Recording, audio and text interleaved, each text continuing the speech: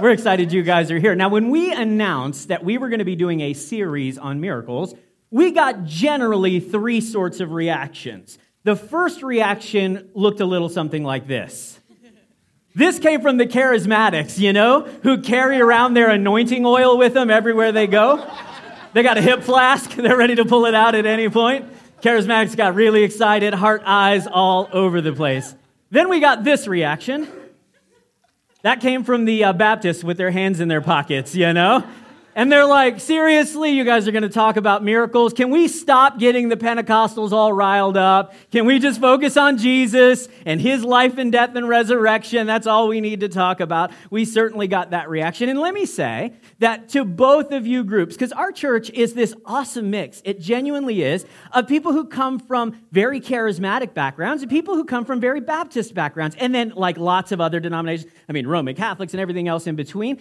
And the cool thing is we all come together despite our differences in maybe theological understanding, certainly in the ways that we were raised and educated in the Scripture, and we still form one body. We're still able to get along. We're still able to love and serve each other. And I think that's part of the reason that Connect is just continuing to attract more and more people, because you don't have to fit a specific mold in order to belong. Now, with that being said, I want to tell you guys up front that whether you fall into the charismatic camp or you fall into the stone-faced Baptist camp, that I am going to say some things over the next few weeks that thrill both of you and challenge both of you, all right? So I'm hoping that you'll just track with me, and even if I say something that you might disagree with, we can still love each other and have a good time worshiping Jesus together. So we had the heart eyes, we had the oh my goodness face, and then we also had this reaction from the skeptics, right? Rolling their eyes like, oh my gosh, are you kidding me? You're going to talk about miracles? Seriously? How can any sane or logical person believe in miracles? Sure, people believed in miracles thousands of years ago, but today we know that miracles just don't happen. In fact, you believe as a skeptic. Some of you might be here as skeptics, and I'm glad you're here. I really am. You are welcome among us. I say all the time that you don't have to believe exactly what we believe in order to belong. If you want to pursue faith, if you want to check it out, if you want to understand it better, if you're like having arguments in your head as I'm speaking today and you want to get together and have coffee and argue with me face to face, that's totally cool with me. We are glad you're here. But if you are a skeptic, then you probably believe that any talk about miracles is superstitious, it's certainly unscientific, and it's probably potentially harmful. And it might surprise you to hear me, the pastor of a Christian church, just say, you're right about that last part. There is the potential for certain beliefs about miracles to be harmful. An example of that would be anytime somebody is sitting at home waiting for a miracle to happen, and they should be going to the doctor.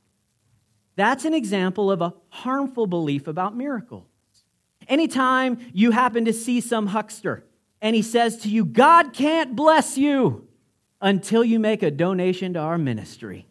That's a belief in miracles that is harmful.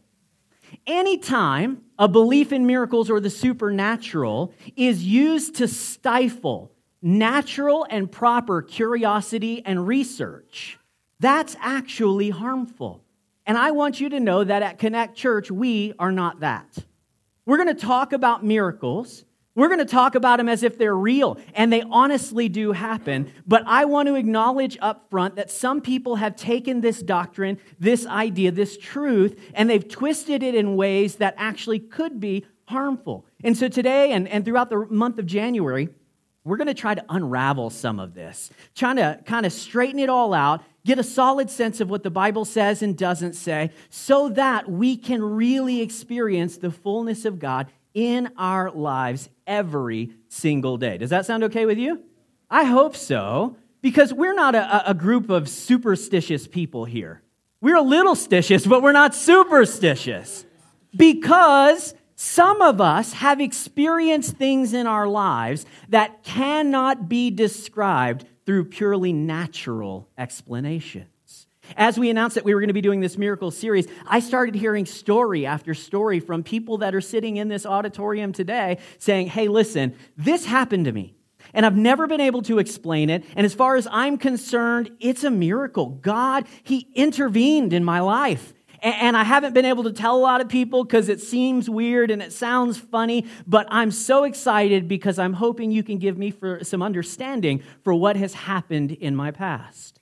Now, I can tell you guys that one time in my entire life have I experienced something that I think was an undescribable miracle, just unexplainable, where God intervened in my life in a way that I could attribute to absolutely nothing else. And I'm going to tell you about that in week 4. So you're going to have to come back in order to hear that story. I've never told this story preaching ever. I'm not 100% sure I've ever told this story to my wife. I think I might have, but as I'm going to talk about in week 4, it's one of those things that even to this day I question, did that really happen? Did I misunderstand? I mean, I don't know how to make sense of all of this. So as we begin this series on miracles today, I want to begin by addressing not the heart-eyed charismatics and not the stone-faced Baptists. I really want to talk to those of you guys who come from a skeptical perspective when it comes to the subject of supernatural and miracles. I want to address your arguments. I want to give you a framework for how you could possibly believe that there is a supernatural God that intervenes and interacts within our world, and yet you can still consider yourself a very sane and logical person.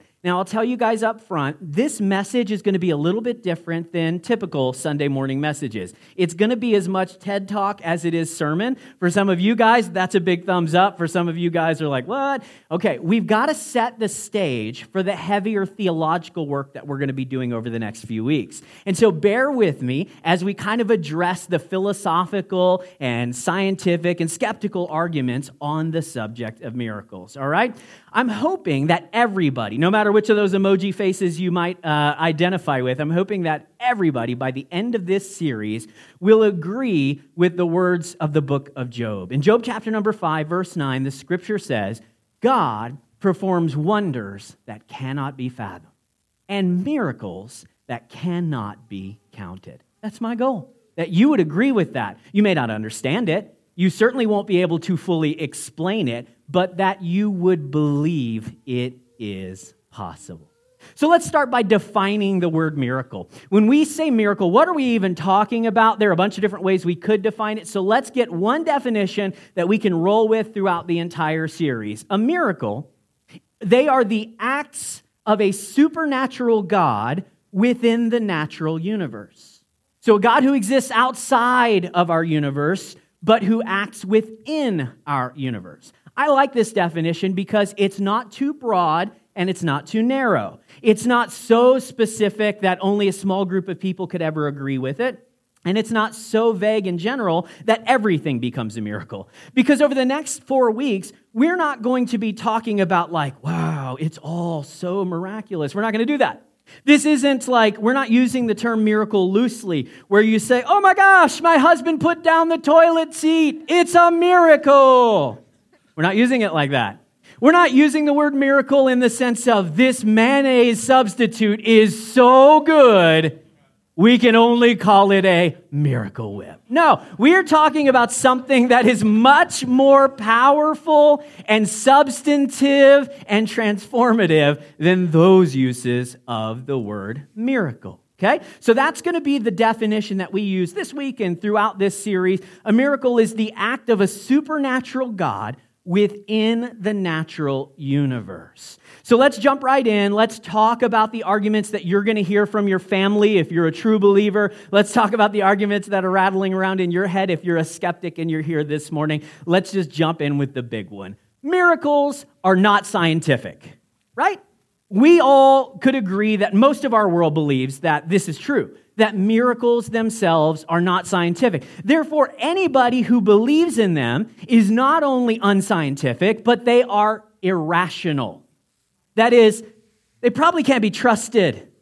They might be a little touched, if you know what I mean, if they're walking around and believing that magic things happen in their lives. You see, most people in our world believe that miracles are impossible because they think that science teaches us that we live in a closed system.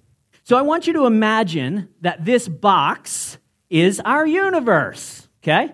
It's nice. It's kind of small, but that's cool. This is our universe. And according to what most people in our world believe, what, people who claim to be very scientific will tell you, that this universe contains everything that currently exists or has ever existed, right? So Jesus, he's inside the box. He exists within there. That's a bobblehead Jesus from my desk, just to be clear.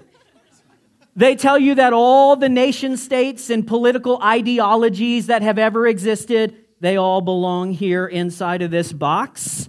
Raccoons, every other animal that's ever been there, that's also from my desk. I don't know, I just pulled stuff off my desk today.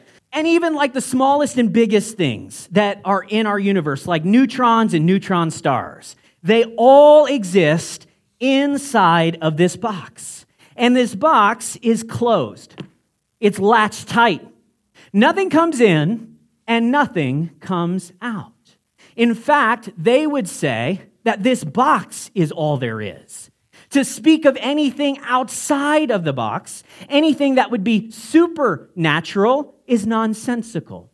Carl Sagan, who genuinely is one of my heroes, I love the guy. Of course, I don't agree with everything that he says, but I think he's so smart and he said such fascinating things. He kind of summarized this belief system when he said, the cosmos, by which he means the universe, the everything that we can observe, taste, touch, smell, the cosmos is all there is and all there will ever be.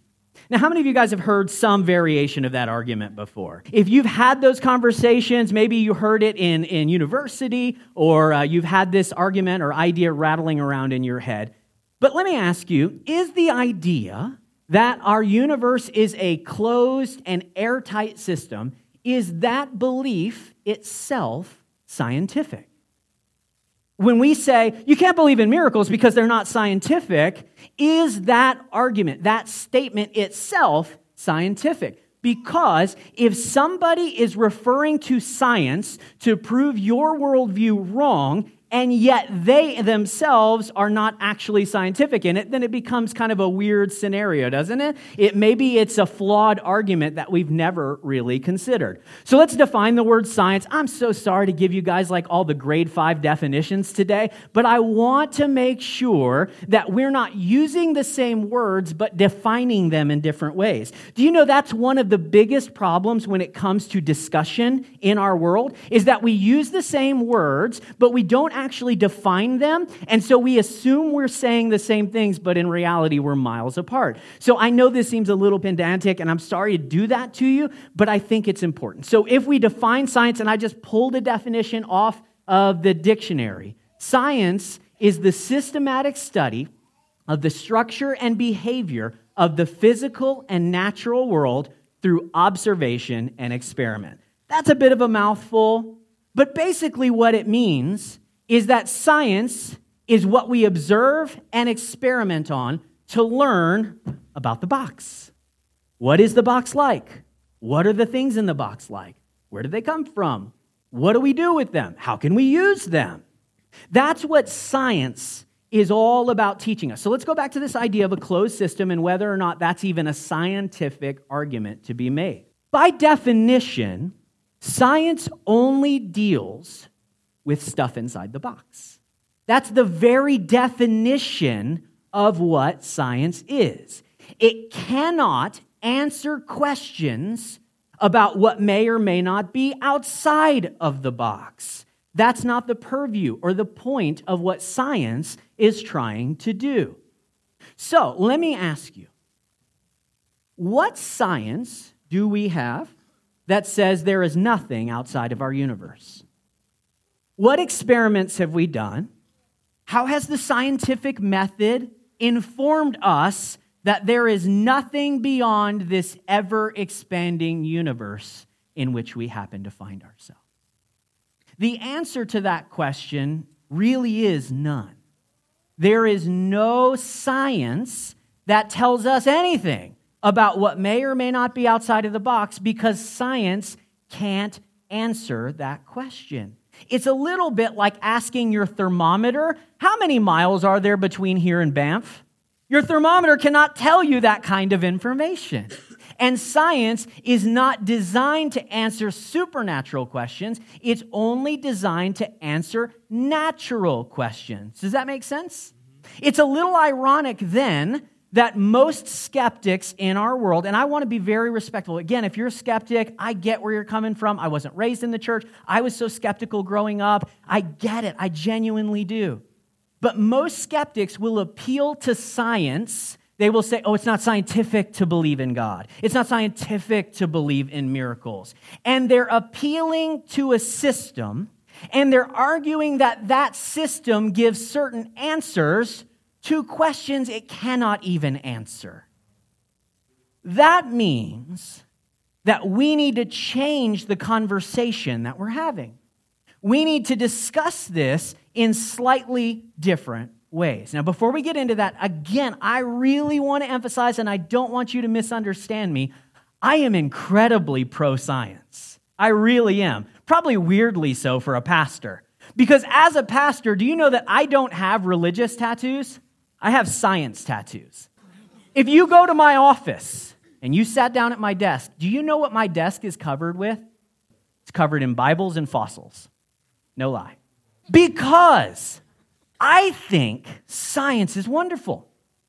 And I think that the idea that there is a conflict between religion and science is false. I don't think there's any conflict between a faith system and a scientific system. In fact, for centuries, Christians have believed that science was a way to know God, and it was the primary way that we know His creation. For centuries, Christians were the leaders in all scientific advancements. It was because of their faith in a God who created an orderly and knowable system that they even started studying the world in the first place. So I don't think there's any conflict between religion or faith and science. You see, science, when you get right down to it, is agnostic. When you talk to science, science says, this is all we know about the box. And you say, well, science, is there anything outside of the box? And science says, I don't know. I'm not equipped to answer that sort of question. So if your idea or the skeptic's idea that miracles and the supernatural don't occur, if that didn't come from science, where does it come from? Well, it comes from a philosophy called naturalism. It comes from a worldview, a way of interpreting the evidence that science provides us that we call naturalism.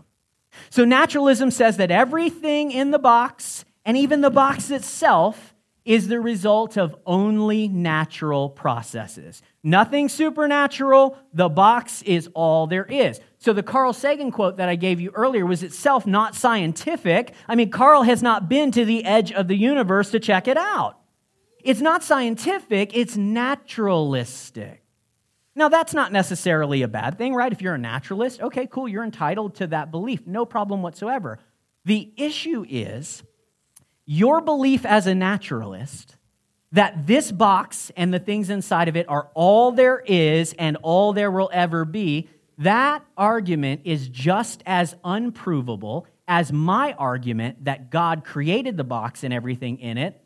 It is just as much a belief system as what I believe, because you can't use science to prove what happened before the Big Bang or what exists outside of the box. So instead, you have to appeal to naturalism. And while naturalism can be a good thing, and it's brought about some good things in the world, the truth is it is a worldview. It is a position from which you look at the evidence that science gives us. You're on this side looking at the evidence. I'm on this side looking at the evidence. And the truth is, this is agnostic. Both of us are taking the evidence and we're spinning that out to make ultimate claims about the nature of reality. Both of us do it. My point is that every single person on the planet has a faith system. You do, and I do. That's not a bad thing. It doesn't make you an idiot or irrational. It makes you like every other person on the planet. Now, because neither one of us like admitting that we have a faith system, here's what we do. We try to claim science for our side. We run over here and we're like, no, science proves that this is all there is. And then I'll grab the box and I'll run over here and I'll say, no, science leads us towards God. We both try to claim and even co-opt science, but as we've already said, religion and naturalism try to answer ultimate questions that science is not equipped to. So when we grab science and we try to claim it for our side, what ends up happening is we try to force it to do things that it was never intended to do. We do that because we think, there's grounding. There's like better, stability, more meaning to my argument if I can claim science behind it. But we're both operating and arguing from a faith system. Now, with that in mind, I want to say something, and it's going to tick off the believers in the room, and it's going to tick off the skeptics. So here we go. Let's just anger everybody at once. If we are all ultimately arguing from a position of belief or worldview or faith that we cannot prove, and we are, that means we can't be 100% certain about the nature of reality. We can't be 100% certain. We can't prove it. And so we have to say there's at least the possibility that we are wrong. Now, as a pastor, I'll stand on this side of the box and I'll say there is the potential.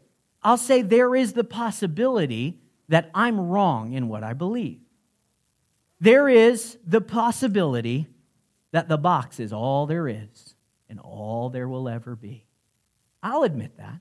I don't think that's where the evidence points. And that possibility doesn't shape the way that I live my life day to day. But I'll admit the possibility. So let me ask you, who are skeptical, from your position, will you admit that our limited knowledge about this box that we live in means that it is at least within the realm of possibility that there's something outside of the box? That maybe the supernatural could exist. I'm not asking you to agree that it does. I'm asking you to admit that we all have a belief system, a faith position. So that means there is the tiniest fraction of a percent that we might be wrong.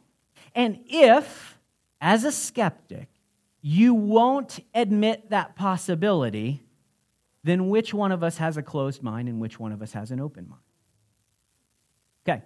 Now, you probably expect at this point that I'm going to give you kind of the standard explanation from a Christian perspective of what miracles are. That is that there is a God who exists outside of space and time.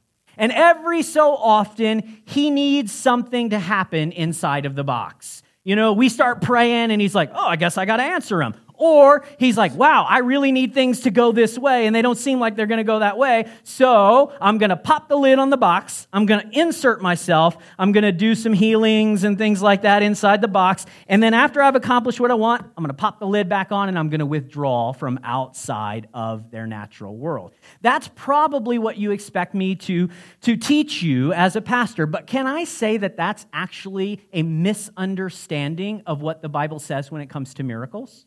It is. Believe it or not, it's a misunderstanding. The idea that God is out here and every once in a while he pops in here and then he jogs back his own way. We could call that an openable system. The idea that our box can be opened and God can jump in whenever he wants to according to his own will and power. The problem is that doesn't really square with either the scientific knowledge that we have, and it doesn't square with the biblical knowledge that we have either, okay? From the Scripture's perspective, God performs two kinds of miracles. The first one is what we might call an intervening miracle. An intervening miracle is the direct action of God in the natural world that temporarily contradicts or contravenes the usual laws and processes of the box. That's what we normally think of when we think of miracle. And if that's our only definition of miracle, then we have an openable system. One in which God shows up every once in a while, We don't know when, we don't know how often, we don't always know when or why he's going to do it, but he does it every so often.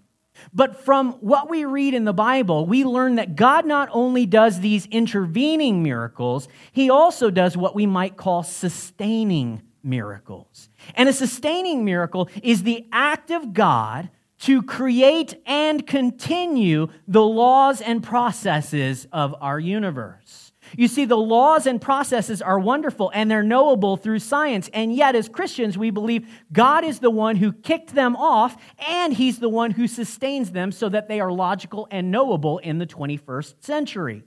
These laws, we might say, are describable by us, but they're not always explainable by us. And that's a pretty important distinction that we'll build on over the next few minutes. That it might be describable, but that does not make it explainable. We can answer what and how, but we may not be able to answer why unless we consider the supernatural as well. So, I want you to get this, okay? This is so incredibly important. God doesn't just intervene periodically. He actually sustains the entire system every single moment. He does these sustaining works, these miracles that when you honestly start to study them scientifically, they blow your mind. Let me give you an example. You're sitting in a chair this morning. You're either in a blue chair or a red chair. This middle section is all red chairs. You may not know it. Our theater manager here told us that the red chairs are the most uncomfortable seats in the entire complex. So congratulations on choosing the worst seat. That's because they're those D-box rocking, moving chairs, you know. So anyway, you're in a seat, and I might ask you this morning, is your seat solid? To which you would say, that's a dumb question. Of course my seat is solid. I'm sitting in my seat. And yet, that chair that you're sitting in is made up of atoms, right? We all remember that. And atoms, it turns out, are 99.99996% empty space. Empty space.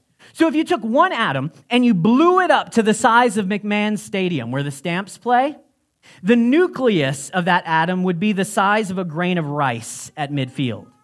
And all the electrons would be orbiting at the farthest reaches of the parking lot. And everything in between is empty space. So let me ask you again, the chair you're sitting in is 99.99996% empty space. Is it solid? Yes, and also no. Both of those things are true. How can that be? Well, there are ways to describe it. Can we fully explain it? I'm not sure that we can. And what's true, of course, of the chair you're sitting in is true, of course, of you. You're also made of atoms. And your atoms happen to be 99.99996%. I think I forgot a 9. Anyway, they happen to be 99% empty space. And yet, you're not empty space, you're you. The sum of your parts is greater, or the whole of you rather, is greater than the sum of your parts. We can describe that, but we honestly cannot explain that. We might say the only word that we could use in the English language that would do justice, both to the description we can give and our lack of ability to explain what's going on, is miraculous. You want to get weirder? Always. Time is not what you think it is. Time is not what you think it is. In your mind, yesterday was in the past and tomorrow is in the future. That's the way it always works, right? Wrong. Einstein told us that the past is not always the past and the future is not always the future. That time is actually experienced differently depending on your position and your velocity, your speed. So that means that if you travel close to the speed of light, you will zip into the future. Truly, we know how to time travel. It's just hard for us to do.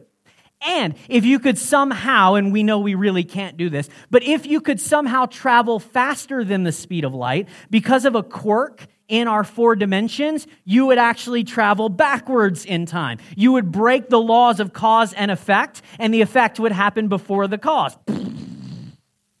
That's ridiculous. No, That doesn't make sense at all, and yet it's true.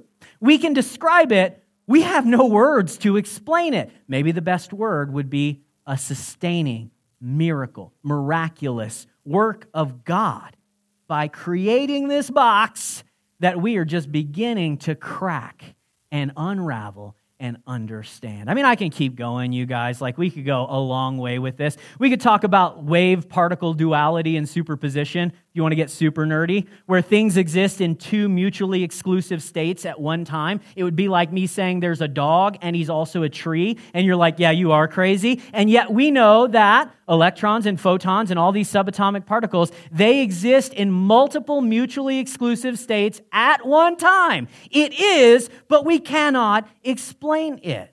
I could talk to you for hours about how our universe seems to be so weirdly fine-tuned for us to exist. Scientists tell us that there are 150 different variables. And if these variables, like how close we are to the sun and how far the moon is away from us and how strong the weak nuclear force is, and on it goes, if any of those variables were just a fraction of a percent different, none of us would exist.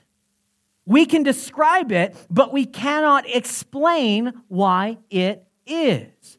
I mean, gosh, we could go on and talk about like quantum entanglement, which is the most bizarre thing in the world. Like, we can take one electron and do something to it here, and the same results will happen on another electron instantaneously without any information, time, or distance between the two.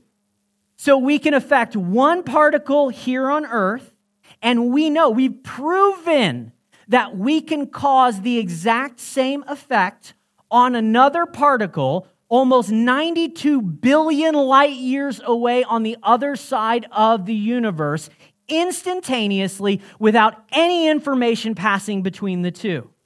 Quantum entanglement. We can describe it, but language fails. There's like no way to explain what is actually going on here. We can argue and argue and argue about the interventions of God. But as a Christian, I believe that God is at work in the box, through the box, around the box, every single day. We're not just talking about the God of the gaps where we kind of learn things and it's like, oh, well, that wasn't God. Turns out it was just some fundamental force or things like that. No, we're talking about stuff that we honestly will never, ever understand. There is no possible way we could come to a conclusion on what these things are. So the biblical teaching is not that we live in a closed, sealed system. The biblical teaching is not that we live in an openable system where God pops in every so often to say, hi, how are things going? The biblical teaching is that we live in an open system. There is no lid. There are no walls. There is no floor. God is at work all the time in ways that you understand, in ways that you've never thought of, in ways that we might come to explain and describe, and yet in ways that we will never fully be able to put words to. We are swimming in the miraculous power and providence of God every single moment. Do you understand that right now God is performing a miracle in this theater? It's a sustaining miracle. It's not an intervening miracle, but that doesn't change the fact that it is itself a miracle. Let me show you what Ephesians says. Look at this verse. Ephesians says, there is one God and Father of all who is over all, and He's through all, and He is in all. Whoa. This God is both transcendent. He is beyond us. He is more powerful than we could ever imagine. So that if He wants to insert Himself into the system, He can certainly do that. If He wants to flick us in that direction, if He wants to offer healing, if He wants to withhold healing, that's His prerogative because He exists outside of the system. And yet this same God is also what the Bible calls immanent. He is with us. He is for us. He is among you working every single day. You're sweating it. You're like, God, you got to give me a miracle. If I don't get some extra money, I'm not going to pay the bills. And you're ignoring all the countless miracles that God does every single moment of the day. This God is a miracle-working God.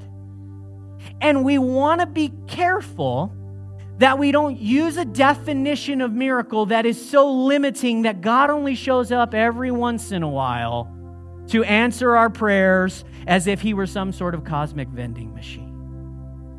God is at work miraculously in us and through us every single moment of the day.